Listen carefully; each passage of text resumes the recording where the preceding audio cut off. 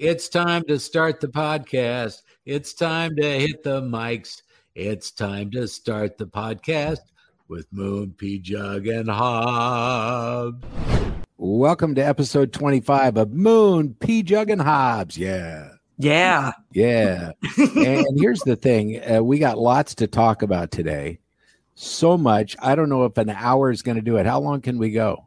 No more than an hour. Okay. We can go for 58 minutes. I have to do another podcast after this tonight, too. I don't blame you. I'm cheating on you. If I were you, I'd want to be on another podcast, too. You can come with me if you want. It's a joke writing podcast. Oh, really? Yeah. I should be a part of that. An award-winning journalist. Yeah, and that's part of what we have to talk about today. Well, first of all, let's introduce my wife, Pjugg. Hey, Pjugg. Pjugg here. She's here every damn time unless she doesn't want to be, and she's skipped with you, hasn't she? And then we have Hobbs. I don't know that I've ever seen Hobbs as dressed up as she was at this event. You were a knockout that night. My wife looked stunning. Everybody was well-dressed except me, and I was one of the honorees. You were well-dressed for you. I had a pair of pants on for the first time in a year and a half. And that was pretty good. Skip the shoes still, but I don't need those. No. And so let's talk about what happened on Saturday night to me, which was one of the greatest, I guess, moments in my life and my broadcasting life for damn sure. I was inducted into the Minnesota Hall of Fame for broadcasting, radio, and TV in the class of 2020, but they had to postpone it because of COVID. So then I had to wait a year, and I'm thinking this could be a posthumous award if I get COVID. Let's get this award show on the road. They had it at a place called the Pjugg Museum. I'd never been there, but boy, I was so surprised at how cool it was. If you have any love of radio or television, they've got all of like the first broadcast equipment all the way up until the stuff from now. And then they started showing videos of all of these people that had been inducted into the Hall of Fame. Some of them are calling me right now, actually. And they showed these little videos. We each got 3 minutes to have a introduction video. And so we did that. And mine was a lot of fun. Mm-hmm. It included a bunch of pictures of the people that I had interviewed and had the pleasure of meeting. Yep. People like Weird Al Yankovic, Amy Klobuchar, Billy Joel, Hulk Hogan, Kevin Nealon from Saturday Night Live. But yeah, that was just a warm-up video. And then after that, we got down to the meat and potatoes of the program. The first gentleman was over 90 years old, and this guy is still on the air. He's had 69 years on the air. He's like, wait, everybody quiet. I'm here to tell you how important I am. Yeah, it was good. Really good. He's going to be on the show. I'm going to try to get everybody that was inducted into the Hall of Fame that night on the show, including Randy Shaver from KARE 11. Mm-hmm. We sat right next to him and his wife. Pam Lundell from KTIS was there. I had no idea how nice she could be. What did you think? She works at a Christian station. Did you think she was going to be nice? Well, and she's worked at some other stations too. After I gave my speech, which was the very last speech, she came up to me and said, well, your speech was a little more spicy than mine. And I'm actually going to include the audio from my speech coming up sometime during this podcast, episode 25. My favorite line of the night, I said that I had, no luck in my career going anywhere. I was at all these small market radio stations, and I knew I had to find something new. I had to make a change, and I finally figured out what it would take to make my career skyrocket. And all I had to do was stop being an Was that your favorite line? Was that the one? That wasn't my favorite line, but that was up there for sure. My favorite line was when the man who you passed the torch off to at Case 95, you said his name wrong. It was the long, slow build, how Moon gets you. He's like, and I've just, I'm so honored and I can't believe it. You never have a career like this for a company like this. And then I got to meet the guy who I'm handing the torch off to, and I just can't thank you enough. My dear, dear friend, Hitch. His name is Hutch. I did the thing that you know me. I am too loud all the time, and I laugh way too loud, and I could not rein it in because that was just too funny to me. And Grant and I are sitting next to each other holding hands like we're gonna start laugh crying like in church. Bad giggles, bad church giggles. Yeah, that turned out to be pretty good. And then I understand that they talked about that on KS95. They ended up calling me, and I don't know, it's just fun for me to get on the air. And by the way, when this episode is airing is on Friday, meaning I can tell you that earlier this morning, I was on a new television show on Channel 5 called Minnesota Live, and it's hosted by Megan Newquist and Chris Eggert from Channel 5. He's a news anchor. I want to talk about, with Megan, the first time we met. And I went to her and I said, Megan, my wife's father, his name is Stan. He is 90 some years old, and he is your biggest fan. And he wants me to get assigned a picture of you if possible. And so she said, oh man, I'd be so glad, that how cute. And I said, well, talking about cute, he thinks you're beautiful. And I'm going to say, and that's exactly how I feel about Chris Eggert. That's a very cute Me Too movement. You know what I mean? You like that? Like you're making Chris Eggert uncomfortable now. He's beautiful, though. He's super nice. Yeah, and he and I have always gotten along. As a matter of fact, this was kind of strange. Chris had a medical issue in which he ended up losing a leg. He had the procedure and was recovering, and I happened to be in the hospital when all that was going down, and I was in the physical therapy area, and one of the PT people came up to me and they said, you know something? I know it's a HIPAA thing, but there's a guy that would really like to say hello to you. He's met you before at one of your work events. Is that okay? I said, heck yeah, it's okay. If he's a listener, I love him. And the guy came up and introduced himself. We had met before. I used to do commercials for Walzer Corporation and Walzer Nissan. And this guy had come out to one of the appearances at Walzer Nissan and actually bought a car. And so we had lots to talk about. Well, guess what? He had just had to have his leg amputated, right? Because of a health-related issue. And I said, I know somebody that might be able to help you go through the stuff you're feeling right now. And his name is Chris Eggert. And so I talked to Chris about it. And, he's just a wonderful guy, Chris is. And I hate doing TV, by the way.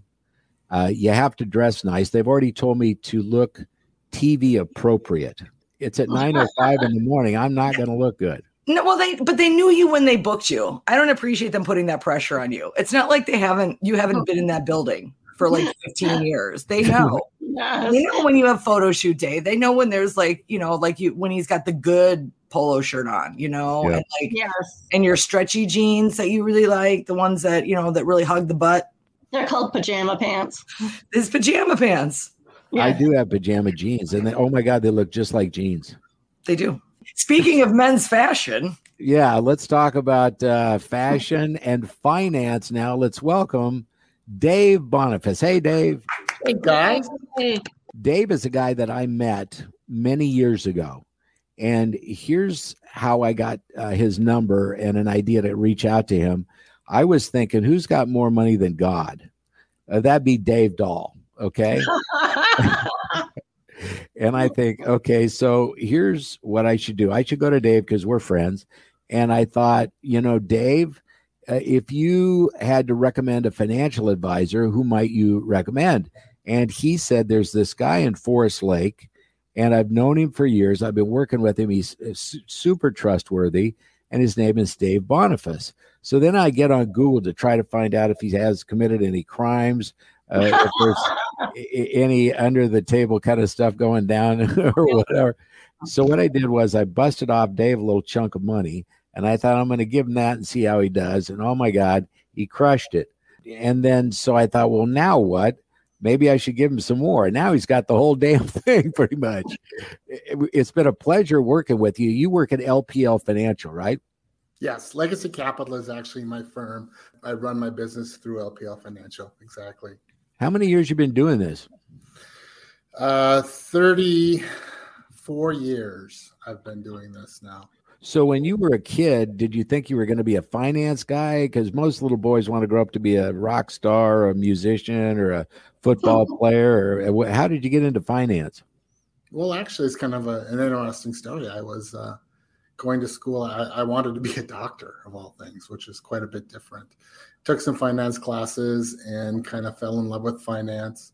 And during the time in the Twin Cities area, it was, we were in Medical Alley, and that was kind of a hot area. So I kind of found my way into the finance side of the business because I knew the language, and there were a lot of interesting things at the time. World was different, right? We were stockbrokers, then we became salespeople, and then we became mutual fund people, then we became financial advisors, and we became financial planners. So it's an interesting world. We all try to stay ahead of the bad reputation names. I didn't have any money in radio forever. So when I started investing, I had a guy, and I was down in Texas, and the market was hot, but my account wasn't doing anything. So I thought, man, he must not know what he's doing. So I let him go. And then I went to another firm, and I went with them. The father was retiring, and he said, my son has been working with me forever. If you wouldn't mind, I would like him to handle your account, and I'll kind of watch over it. And I said, okay, that's fine. And he got me into a bunch of .coms and a bunch of it did not work out at all. And I was so furious with this guy. I can see why you guys would want to have police protection at times, right? If some guy that invests money loses everything and they blame you, and it many times has nothing to do with the financial advice they got. I'd like to know what Moon's accounts were before he met you when you got started with him. He did a great job, but he did like his weed stocks, and he liked taking some speculation here and there. And that was an interesting conversation to deal with as that stuff came over. But for the most part, he did a phenomenal job. He really did. I mean, he still has a lot of those same positions are segregated in another account that we watch over, and they continue to do well. Some of your stocks have done extremely well, Moon. Oh man, they're up like 300%. Yeah. It's been crazy. And then, if you take a look at the market in general, if you go back to, like, for example, from 2016 to now, the market has basically doubled. The Dow was like at, 16, and now it's like at 35 or whatever. So times have been good. I think at the end of the Bush administration that things were kind of tough. And then, Obama took over. And I know that presidents can't move the stock market. But, through the Obama years, the growth started, and it was just kind of a slow uptick, and it kept running and it kept running. You're thinking, this is great. And then, when there was an election, I was thinking, now what? Is the next president going to have whatever policies that might affect my retirement? So you're always concerned if you're getting closer to retirement. I think everybody should, watch the market and invest, starting early and going all the way through their lives. And then just cross your fingers because you never know. Usually when a bad event like COVID or 9/11, that might be the perfect time to, entertain buying some stocks. Pjugg, you got another question, right? Well, I was going to ask about your kids. Are they pretty savvy with their money, how they spend, and if they invest in stocks with you, funds with you? They do. Actually, do they have a choice, Dave? Are they allowed to invest with whoever they want, or must they invest with you? They must invest with me. And my daughter and my son-in-law, are both employed. Of course, they participate in their 401ks, which we always tell everybody, including my own kids. Your first line of saving should typically be your employer, right? It's incredibly efficient. It's easy. Right. It's disciplined. So we tell that to our clients as well. I mean, you should be participating in your 401k while you're employed. We believe that that's the easiest way and the most efficient way to invest. But yeah, they all do. My youngest son, Austin, is in the business with me, actually. Right. Yes. Yeah, he's kind of been groomed. I'll probably go to jail for getting him into the business this way, but he was kind of groomed since he was 12 to be in the business. He is probably the only person I know that's nerdier than I am when it comes to that stuff. You know, we'll be at a family event and our entire family will be on a pontoon ride or something. And, 15, 20 minutes, we get shut the hell up, you two, because we start talking about something financial. Yeah. I remember one time, I think I had a check to deposit, or I don't remember what it was, documents that I had signed, something, and Austin came to pick them up from me. And there was a certain deadline that we were supposed to meet. I don't remember what the deadline was. And as he took my stuff back to the office, he got in a car crash. That's what I'm talking about. That's my financial planner. Risk your life. It's for my retirement and my comfort. Yes. Not my life, my kid's life. So yeah, your kid's life. You've got more kids. There's some backups on 494, In school, I don't feel they teach enough finance classes to our kids. They'll give them all kinds of science and, algebra, trigonometry and all that.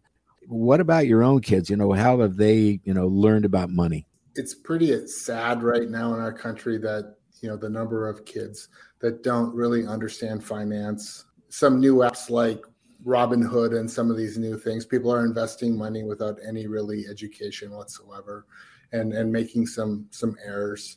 But they don't teach basic economics in school. They don't teach about saving for retirement. They don't even tell people how to balance a checkbook anymore.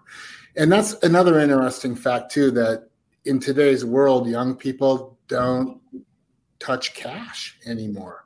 They Venmo, they have credit cards, they have Apple Pay.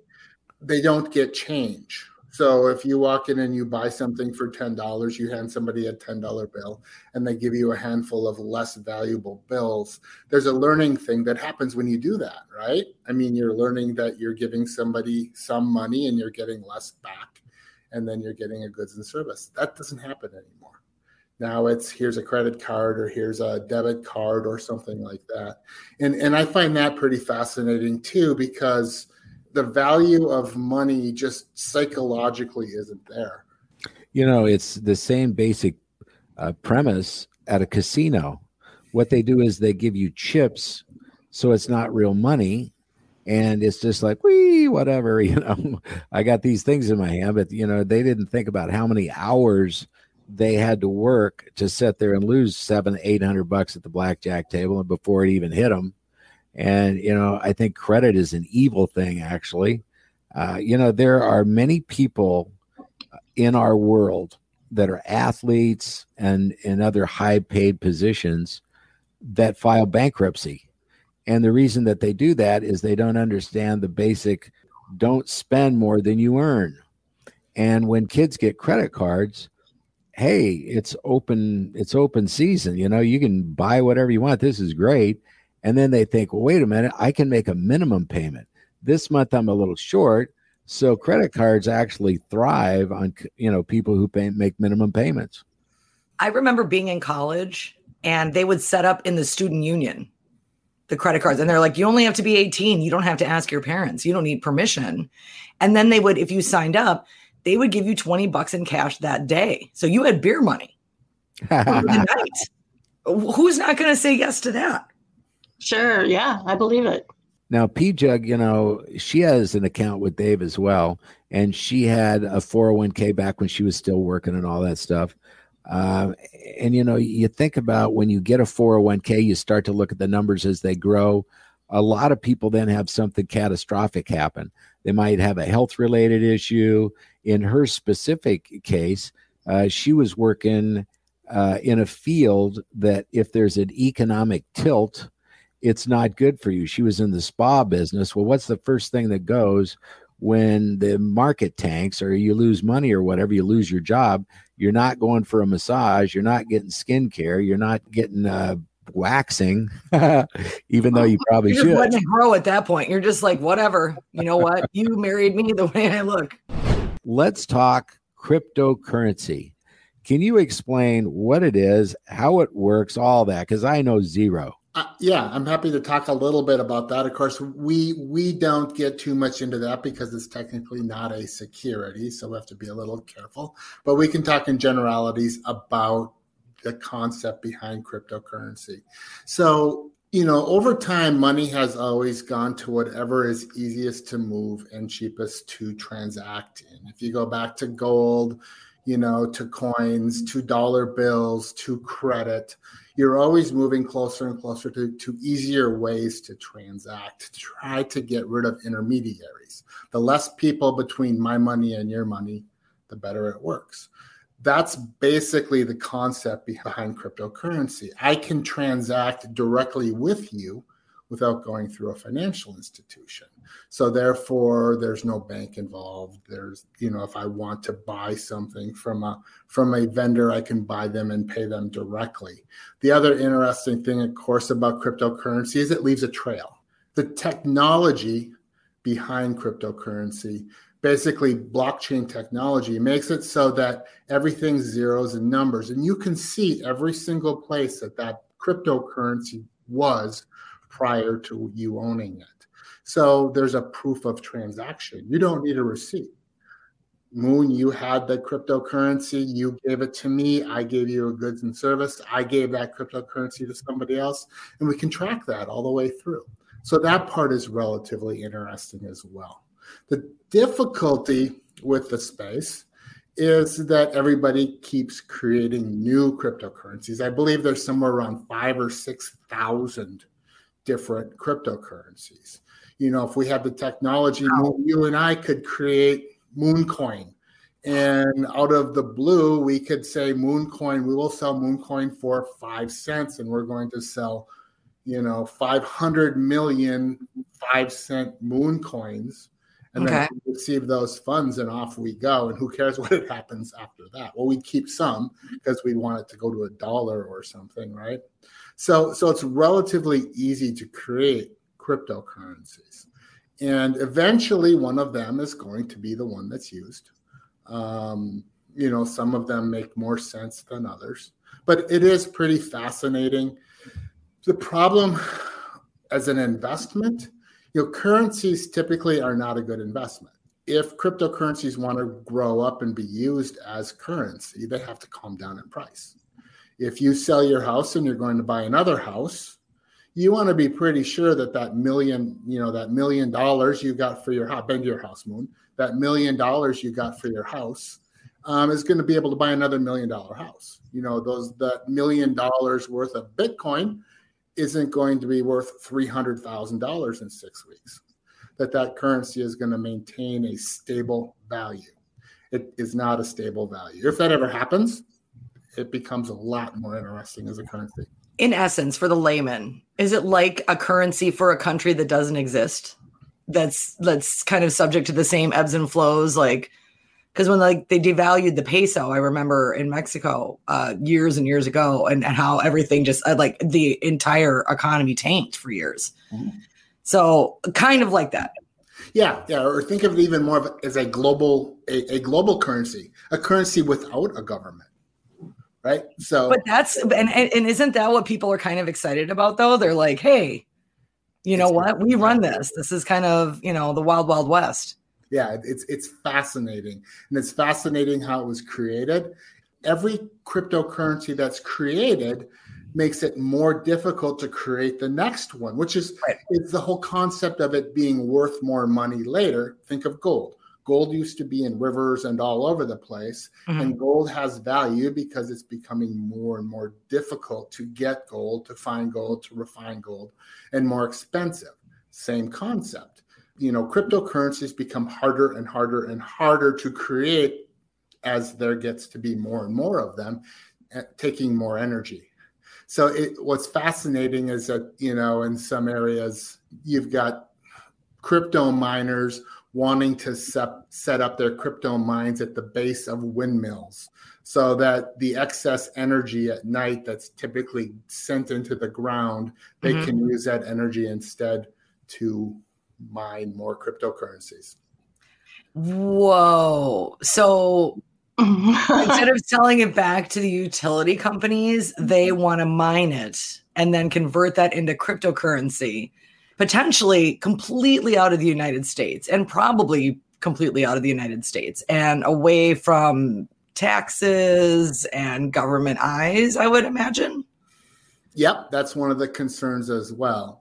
We need to get in on this. I mean, I know you can't say it on a podcast. Wink, wink. Wink, wink. Yeah, it's a fascinating thing. Moon's got a nice backyard. There's a field. We could set up a windmill real easy. We're just gonna. I don't know. Is it like a spigot? We just like turn it on. The cryptocurrency like falls into it, but like sapping a maple or yeah. I'm not exactly sure. Actually, I've never mined them. As a matter of fact, my short story about it. So it was probably 2010. I remember where I was. I was driving in the car and I wanted to buy some cryptocurrency. It was brand spanking new. It was I don't know 80 cents or something like that. It was almost free, and it was brand new. And I popped onto my cell phone and I put in all my information. And I got to the point where it said, we need your credit card.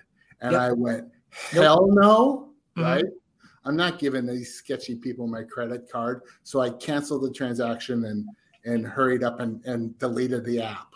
Yep. Well, dang I it. probably wouldn't be talking to you today if I would have ever $10,000 into that.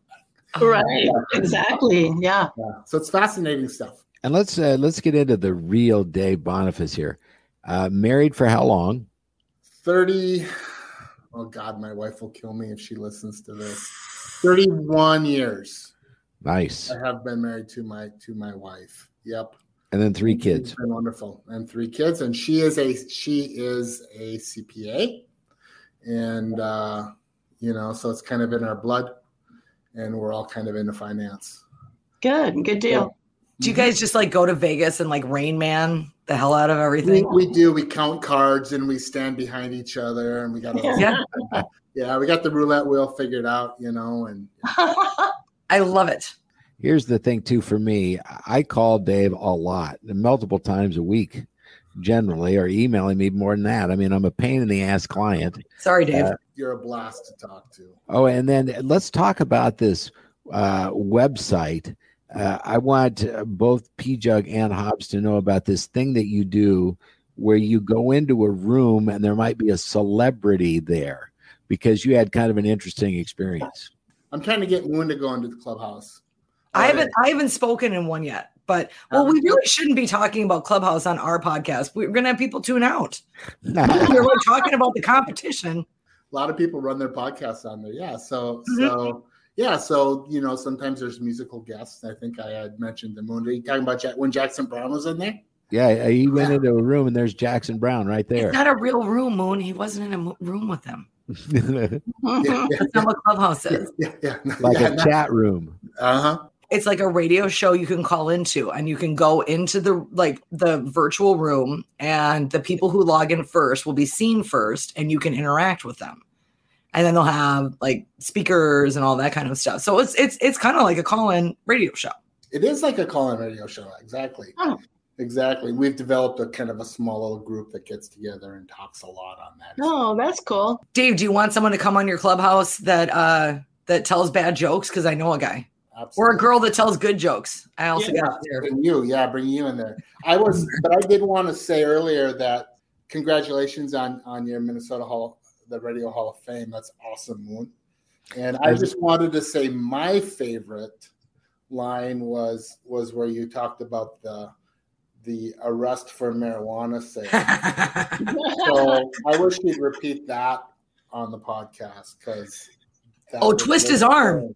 Dave, that was the first time he met my kid. That was the story he led with. As a matter of fact, I don't see any reason why I shouldn't play my whole speech. It's Moon, Pjugg, and Hobbs. Here you go. I've always loved to talk and have actually been told I can talk underwater. My mother was in a hospital in an ICU on a ventilator, and I waited there with her for 7 days. When they took the tube out of her throat, the first thing she said was, "Don't you ever shut up." Right? In my 45 years on the air, I've done rock star interviews, presidential interviews, actors. I've done 12,000 on-air shifts, over 100,000 live breaks, hundreds of angry sponsors, 41 hours of dead air, and 4 minutes of meaningful content.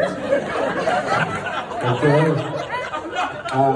I applied for my first radio job in 1974, and the other applicants, I got drunk on Everclear and Coke moments before the audition, and I ended up getting the job.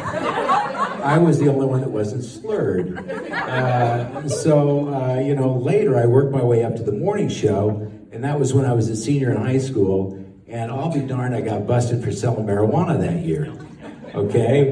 And so they went to the news, the newspaper was going to print that. So the radio station did the news story first. The news director got the story from the courthouse, took it to the radio station, put it in the news basket. I was out on bail and had a shift to do. So I get there and you hear this.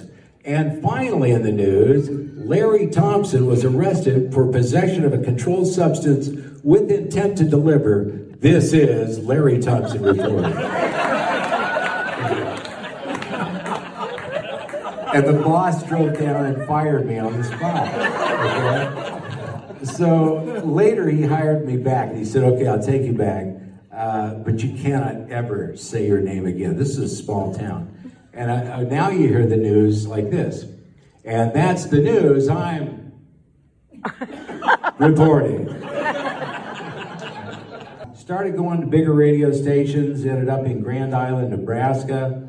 I met Leighton Peck there, became a drinking buddy. I don't know if you know Leighton. Later he became my boss here. But I worked at several small market stations, got fired several times.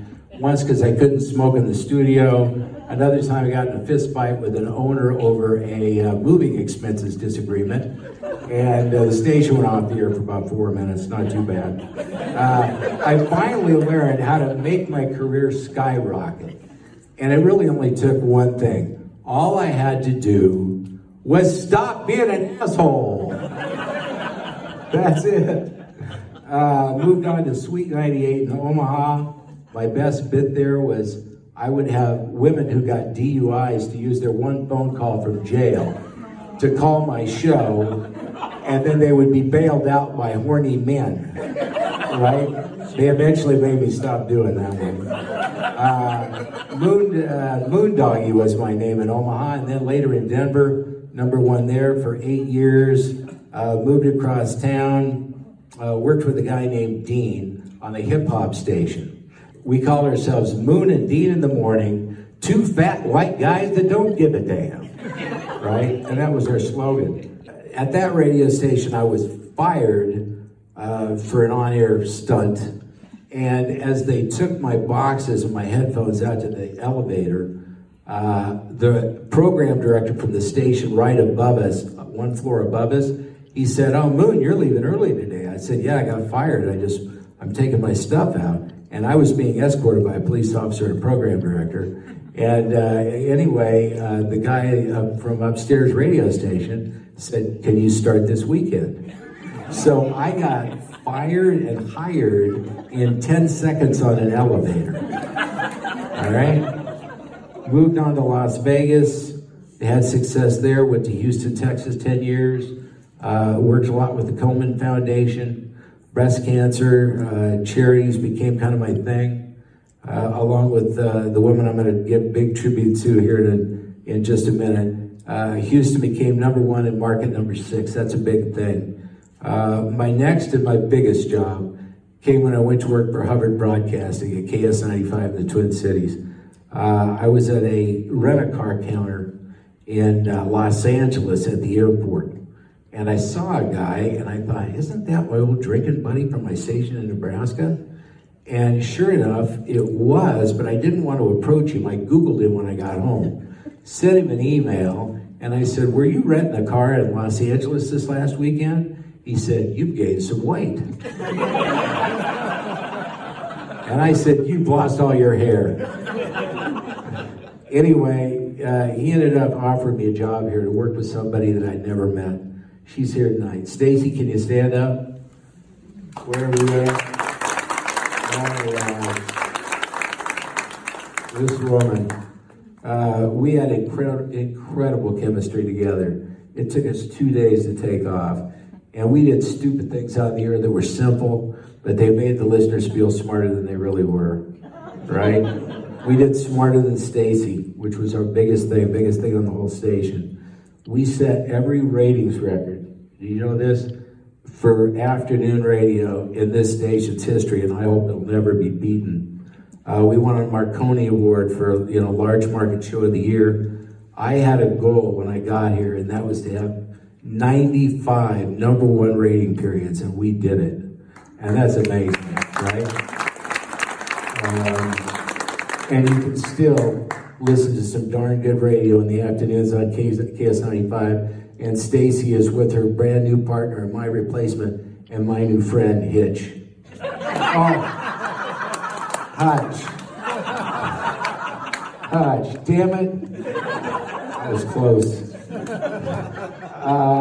Thanks to the Komen Foundation, Gillette Children's Specialty Healthcare, Children Cancer Research Fund for doing wonderful things, Can Do Canines, one of my favorites, the MS Society, and I want to thank all the people that helped my career possible. Number one, the listeners that put up with all my stuff for 45 years.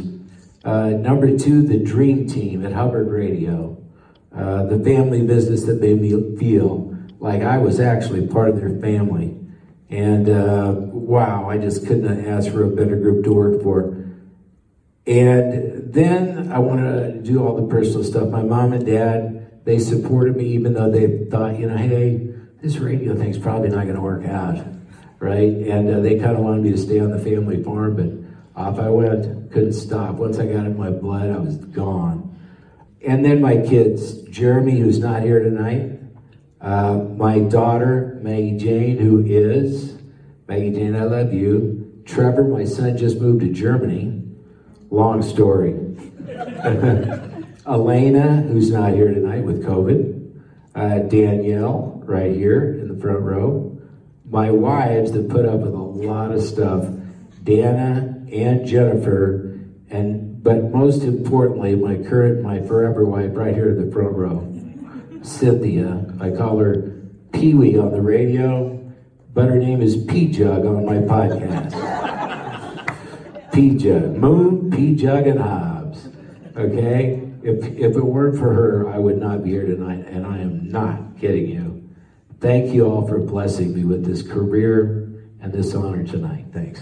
Well, there's my speech at the 2021 version of the Minnesota Broadcasting Hall of Fame. Had a lot of fun that night. Jason Matheson from My Talk 107.1 was the host, did a marvelous job. Mm-hmm. And like I said earlier, we are going to have everybody on that will agree to it in the next few weeks, because I'm booking guests. I got to have guests for this thing. It's not that easy to get guests. I have to beg and grovel. Can I tell Dave what happened last week? Yes. Dave couldn't make it. This is good. So Dave, I get a text from Moon. We're in trouble. Dave can't do the podcast this week. My sister's coming into town. I've got lint between my toes. Maybe we shouldn't do. Whatever it was something like, well, this is just too much. This is too hard. I said, well, I'm at Acme Comedy Club right now. Let me ask some of the comics. Let me see if someone's available. So sure enough, I did. And we got a comic on. And the first thing he does, and he's a very funny young man. His name is Ali Sultan. And he's recently just had a clip on Colbert and has been on Comedy Central. He was one of the first Comedy Central performers to do a stand-up set in the Middle East, which is pretty crazy when you think about it. And Moon says, it's great that you could make it, Ali. My financial planner couldn't be here today. I did hear that. That was you were like when people get called into the Tonight Show and they're like, well, it's supposed to be Matthew McConaughey, but tonight he hit me, so he had to follow you, Dave. So this better be a very salacious podcast, because I'm certain that he is listening and going, you know what? I'll never be bumped by a financial planner again. I know. And then that got me to watch. I watched both of those clips too when he was on Colbert, and man, that guy is talented. But yeah, I've known him since he was like a brand new open mic comic, and I should have in my arrogance, I should have shut up and listened and followed what he was doing because I haven't done anything right. One of the things about Hobbs' relationship with Ali, after we hung up on the podcast, she said all these things about him, and the tape's still rolling.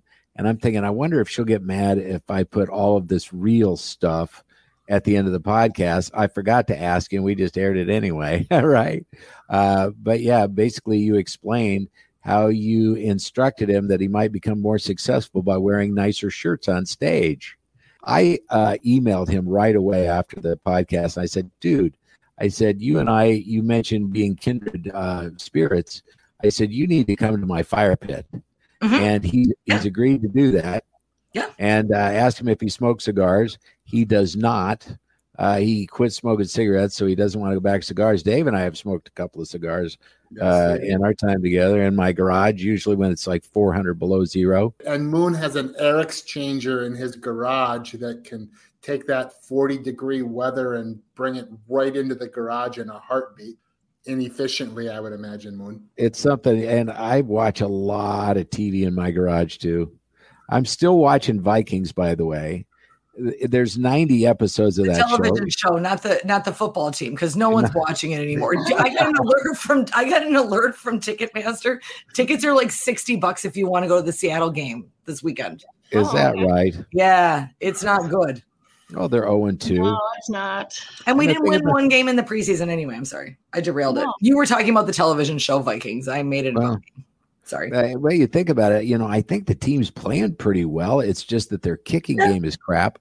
And, they can't seem to put a win together, which is kind of sad. Yeah, I am so happy that football is back. I mean, listen to this. I watch Monday Night Football. I watch Thursday Night Football. Now there's college games on Friday, not a bunch of them, and usually not the better teams, but some of the colleges play on Friday nights.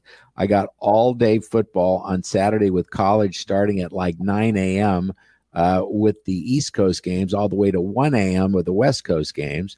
And then I watch football all day on Sunday. So you got 5 out of 7 days that we've been watching football. And I'm telling you, the Monday night game last week, and man, it's been great this year so far. How excited are you that it's football season and you have a babysitter for him? I know. I love it. Well, and she watches games too. Yeah. Oh, yeah. I love the Vikings. I love college. I love the Gophers, the Huskers.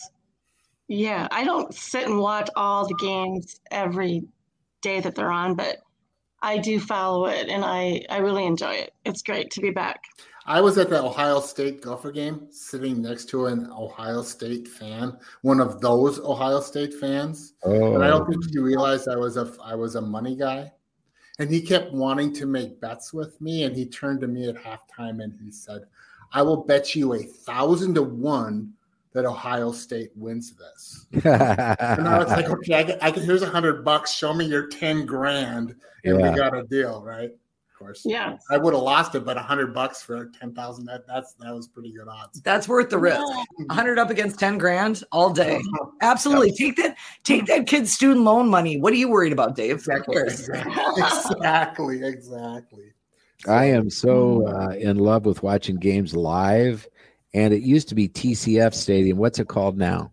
Huntington Bank. Bank, I think, bought TCF. Or they sold it. Yeah, TCF sold to Huntington, I believe. And the green sign absolutely clashes with the maroon and gold of the Gophers. Yeah. When you walk in there, that big, ugly green against the maroon background, you go, ugh. Yep. I've been to several country concerts there, and the sound in that place for an outdoor venue is fantastic. I couldn't believe how great of a place it is to see a stadium. Obviously, you have to have a big act, when they're trying to sell 40,000 tickets or whatever. But, as far as accessibility, because I have my wheelchair, they've got parking across the street. You zip over, you take an elevator, and what they do is they put all the people with disabilities on the very top of the stadium. So you've got a great view. You're really, up there by yourselves, which you're not quite as big of a cluster as you are down in the main terminal or the main areas. However, they forgot to put a bathroom up there, right? What? There's no bathroom on the top floor that I could find. That you could find. Like they have to have a bathroom on the top floor somewhere, don't they? It must be for, a handicapped. Football games are long. You got to go in 3 hours. Come on. And then you got OT, which then becomes OP. And this is why this show needs sound effects. I will just slow clap on my thigh. That's where we're, you know what? This is so low budget. We just use what Foley artists. I just make noises, snaps or whatever. What's the last concert that you attended, Dave? That I attended? Yep. Oh man. It has been so long. It's probably been since college. Isn't that sad? What about a dive bar? What about a bar? Yeah, Laguna Beach has a place called the Dirty Bird. It's actually called the Heron or something. I don't know what the real name is, but the nickname is the Dirty Bird. It is like a dive bar with live bluesy music like you wouldn't believe. There's even a song written called At the Dirty Bird that's got some pretty rough lyrics. That sounds really fun. I used to drink at a place right before I went on the air called Muffs. After I went to rehab, I think they went under. I think they went bankrupt. The tab was our children's college fund. And you think about dive bars, I used to, drink a lot. So I was also in search of any bar, but dive bars were fun. Yep. And there's many bars, like one in Nebraska. I don't remember exactly which town it is, but the whole place is just filled with, taxidermy stuff. So you walk in and it's like nothing but that. And then if you go to a really good dive bar, you can order Rocky Mountain oysters. Oh, God. Yep. Why is it about every third or fourth podcast you bring this up? I don't know what it is, his obsession with the Rocky Mountain oysters. I have no idea. You know what those are, right? I do know what those are, yes. Yeah, you look like a sturdy Midwesterner. You know what they are. First time I met Moon, I offered you some. He actually offered me some. He had some in his pocket. That's where he keeps them. We actually had pizza. Remember, we had pizza out in the lobby at KSCP. We ordered punch pizza. I think it was punch pizza we ordered. Mesa. First time, I hadn't met Moon, and I was walking into, the altar of the famous Stan Hubbard, which is a little intimidating. Plus, also, being a shy Midwesterner running into, you never know if you're going to run into the Aflac Duck guy or some other famous star when you walk in the door there. So I walk up to the front corner and I go, I'm here to see Larry Thompson. And she goes, Moon? I'm like, yeah. She goes, do you know him? And I wasn't sure if I was supposed to call. I didn't know if you had some, no one was supposed to know your real name. And we were all like, shh. When you were in our hallways, you never knew who you'd run into because, with the television stations there, they do a lot of interviews with a lot of big people, just like all the radio stations did. And one day we're sitting in our studio looking out the window, and Bob Odenkirk from Breaking Bad and Better Call Saul comes walking in. I'm like, dude, that is Saul Goodman, right? And I'm thinking, amazing. And so we ran out. He didn't have time to do an interview, but I got a chance to meet him. And then one time, and I've mentioned this on the podcast before, I'm in the bathroom and there's a guy at the urinal and somebody in the stall. Finally, the guy in the stall leaves and the guy turns around from the urinal and it's Garrison Keillor. And he has a penis. It's confirmed. Yeah. It was very weird who you'd run into the bathroom. And then I run into Joe Souchere and Patrick Royce. And I mean, oh my God, I'd run into everybody in that place. And I mean, if you think about all the stars that we had interviewed, just Stacy and I, it was unbelievable, the list. Some of my favorites were definitely Weird Al. Hulk Hogan was great. Michelle Obama was amazing. We only had her on because she wanted to encourage voter turnout. She wasn't plugging for her husband to get a vote. It happened to be election day, but all she said was, thank you for bringing it to everyone's attention that today is voter the election day, and please exercise your right to vote. It's the most important thing as Americans that we get to do. Mm-hmm. And people were calling in just hating the fact that we had a Democrat on when they then wanted equal time. And I would say to them, it's the first lady of the U.S. and they're getting on the show. Yeah. I'm telling you. But people were so sensitive by the end. We couldn't, they wouldn't allow me to do any political humor because you literally would lose 50% of your audience. If you take a look at the voter, results, it is very, very divided. And if you go on the air and say anything about anything, it just gets completely blown up and out of hand. I mean, it happens at my fire pit. I mean, right now we can't. It's happening on this podcast right now. I'm sorry. There are people that are thinking, "What the hell are you talking about?" What? We're losing subscribers as you keep talking. Come on. All right. Well, if we're pissing people off, we might as well wrap it up. Thank you to Legacy Capital's Dave Boniface for giving us a little insight. And hopefully he wasn't too nerdy for you in the finance talk. But Dave, thanks for handling my stuff. And I would give you 4 thumbs up. I trust him. I feel like I don't have to worry about certain estate planning things. I mean, we are now in a period in my life where the things I need to know are above my pay grade, right? All the taxes and all the capital gains, this and, cryptocurrency, that. And oh my God, all I want to do is just, feel safe knowing that I have a little money in the bank because I've got a thing about steak and lobster. Nice. Okay. And cigars and expensive cigars. Yes. There you go. Okay. Episode 25, Moon, Pjugg Hobbs. It's time to end the podcast. It's time to shut off the mics. It's time to end the podcast and get 1,000 likes. You need to share this podcast with friends in cars or bikes. It's time to end the podcast and get 1,000 likes.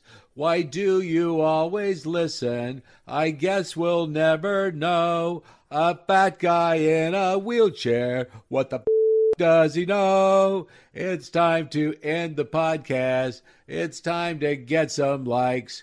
Go to your computer, type it in, you're gonna win. We are out of lyrics in Moon, Pjugg, and Hobbs. That was wonderful. Bravo! I loved that. Oh, it was great. Well, it was pretty good. Well, it wasn't bad. Well, there were parts of it that weren't very good, though. It could have been a lot better. I didn't really like it. It was pretty terrible. It was bad. It was awful. It was terrible. Get him away! Hey, boo! Boo! Let's put this show out of its misery.